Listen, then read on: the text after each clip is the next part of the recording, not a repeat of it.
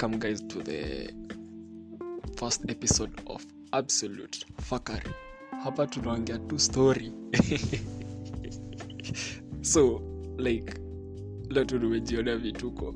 Okay, in the last 2 weeks I've been sick, so sija drop any episode ama anything. I've just nimekuwa tu. So leo nimepita tu kwa status za watu. So there's this status, it caught my eye. Very interesting. A dude and a lady walikuwa wameshikana vizuri sana. Unaweza dhani ni couple ama maybe something intimate was happening. But the absolute fuckery came in when the caption ilikuwa #friendsforever. Alafu jina ya kijana hapo. Mimi usiwahi ni post. Sijaitisha unipost. How? The fuck? That's absolute fuckery. Hadi tunazoniwa mbele ya watu.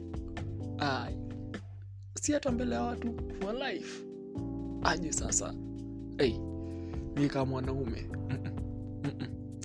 That being lambistic as fuck, as Andrew Kiba always says, actually is my favorite chauvinist actually. And I don't have the favorite feminist, though I ain't a chauvinist, I'm a feminist. Niko hapo katikati tu. So the last 2 weeks, as I said, nimekuwa mgonjwa. So it happened, I kinda noted who my friends were and where they lay. I knew my boundaries and I knew what to choose and what to expect. So in as much as wanasemanga temi yako ya shida ndio unajua mabishte wako, hii story ni ukweli. Hakuna venye unaweza niambia. Actually nilipost twice I'm sick. Kwanza niliandika sick as fuck, and only a few people came in and said, hello, what's happening? Are you okay? And the sad part ni, there's this group of Nikon pumps, I can say. They pretend to be my friends, and yet mtu ananiuliza umekuwa wapi wiki mzima? I'm like, yo, si I've been sick. Ati siku anajua. Nilipost kwa status sick as fuck. Si kila kitu mi postingi ni jokes, lakini anyway, most of it ni jokes. So sijui. And another absolute fuckery. So someone told me I should know where to start and when to stop. Actually, I know where to start and when to stop. It's just that kwako sijui. The same way unaambiwa na msee ati I'm not ready to date you. I'm not ready to date. The fact ni that person said hayuko ready kudate. Hayuko ready kukudate wewe. Gaidi dem, jipe shughuli, kanyaga kubwa. Acha kusimu. Ati sijui nini. So maybe kama unaona anakupeleka ambia ama pia kuna vena ku treat set na kuanga hivyo. Ni wewe specifically kwa yako ndio unakuanga hivyo. Unaweza uliza mabishte wangu wengine. I know my boundaries, but kwako Anyway, no intended audience, as they say, to clear my name. So another absolute fuckery. Ni story yenye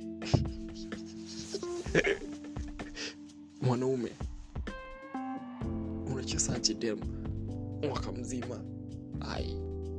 Kaa kudai kwani January hakukuona, February hakukuona, ndio hii November haja kuona. Usikae mjinga, usitrip away. Just finish up his story. Tumwambie, hata usimwambie, wewe jipe shughuli. And Okay, a wise man once told me, the secret to intimacy is being unavailable. Asa wewe uko kwa inbox yake 24/7, uko pale una simu, anajua saa za brother kufika zishafika, hadi before amke usharusha ka good morning. Bro, take it slow. Ala, kwani utakufa? Ama ukiamua leo usimtext, hautakuwa mwanaume. Wewe kwenda usikae mjinga. Don't be the reason tunaitwa hapa nje, tunaitiwa mamen conference. We mwache ka wiki moja, ka wiki kapili, hata huyo manzi yako mwache. Hatakuacha, kani manzi yako hatakuacha. Utaanza kuuliza rada, bro, kwani ulienda wapi? Lakini sasa wewe hapo uko from the word go. Mwanaume watu wamkangi props kusoma, lakini unaamka kwa andikia yanks good morning. Jinga tu. Amka soma, grind. You fala dio. Ati sijui. Maze, the absolute fuckery na style kukua on their side, not on your side, maze. We ni G, usitrip, usifumble. Na usisim pia. And kuna difference of being nice and simping.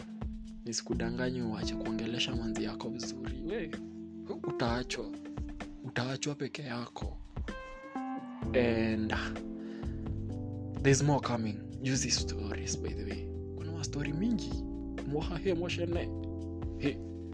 Tuko nazo.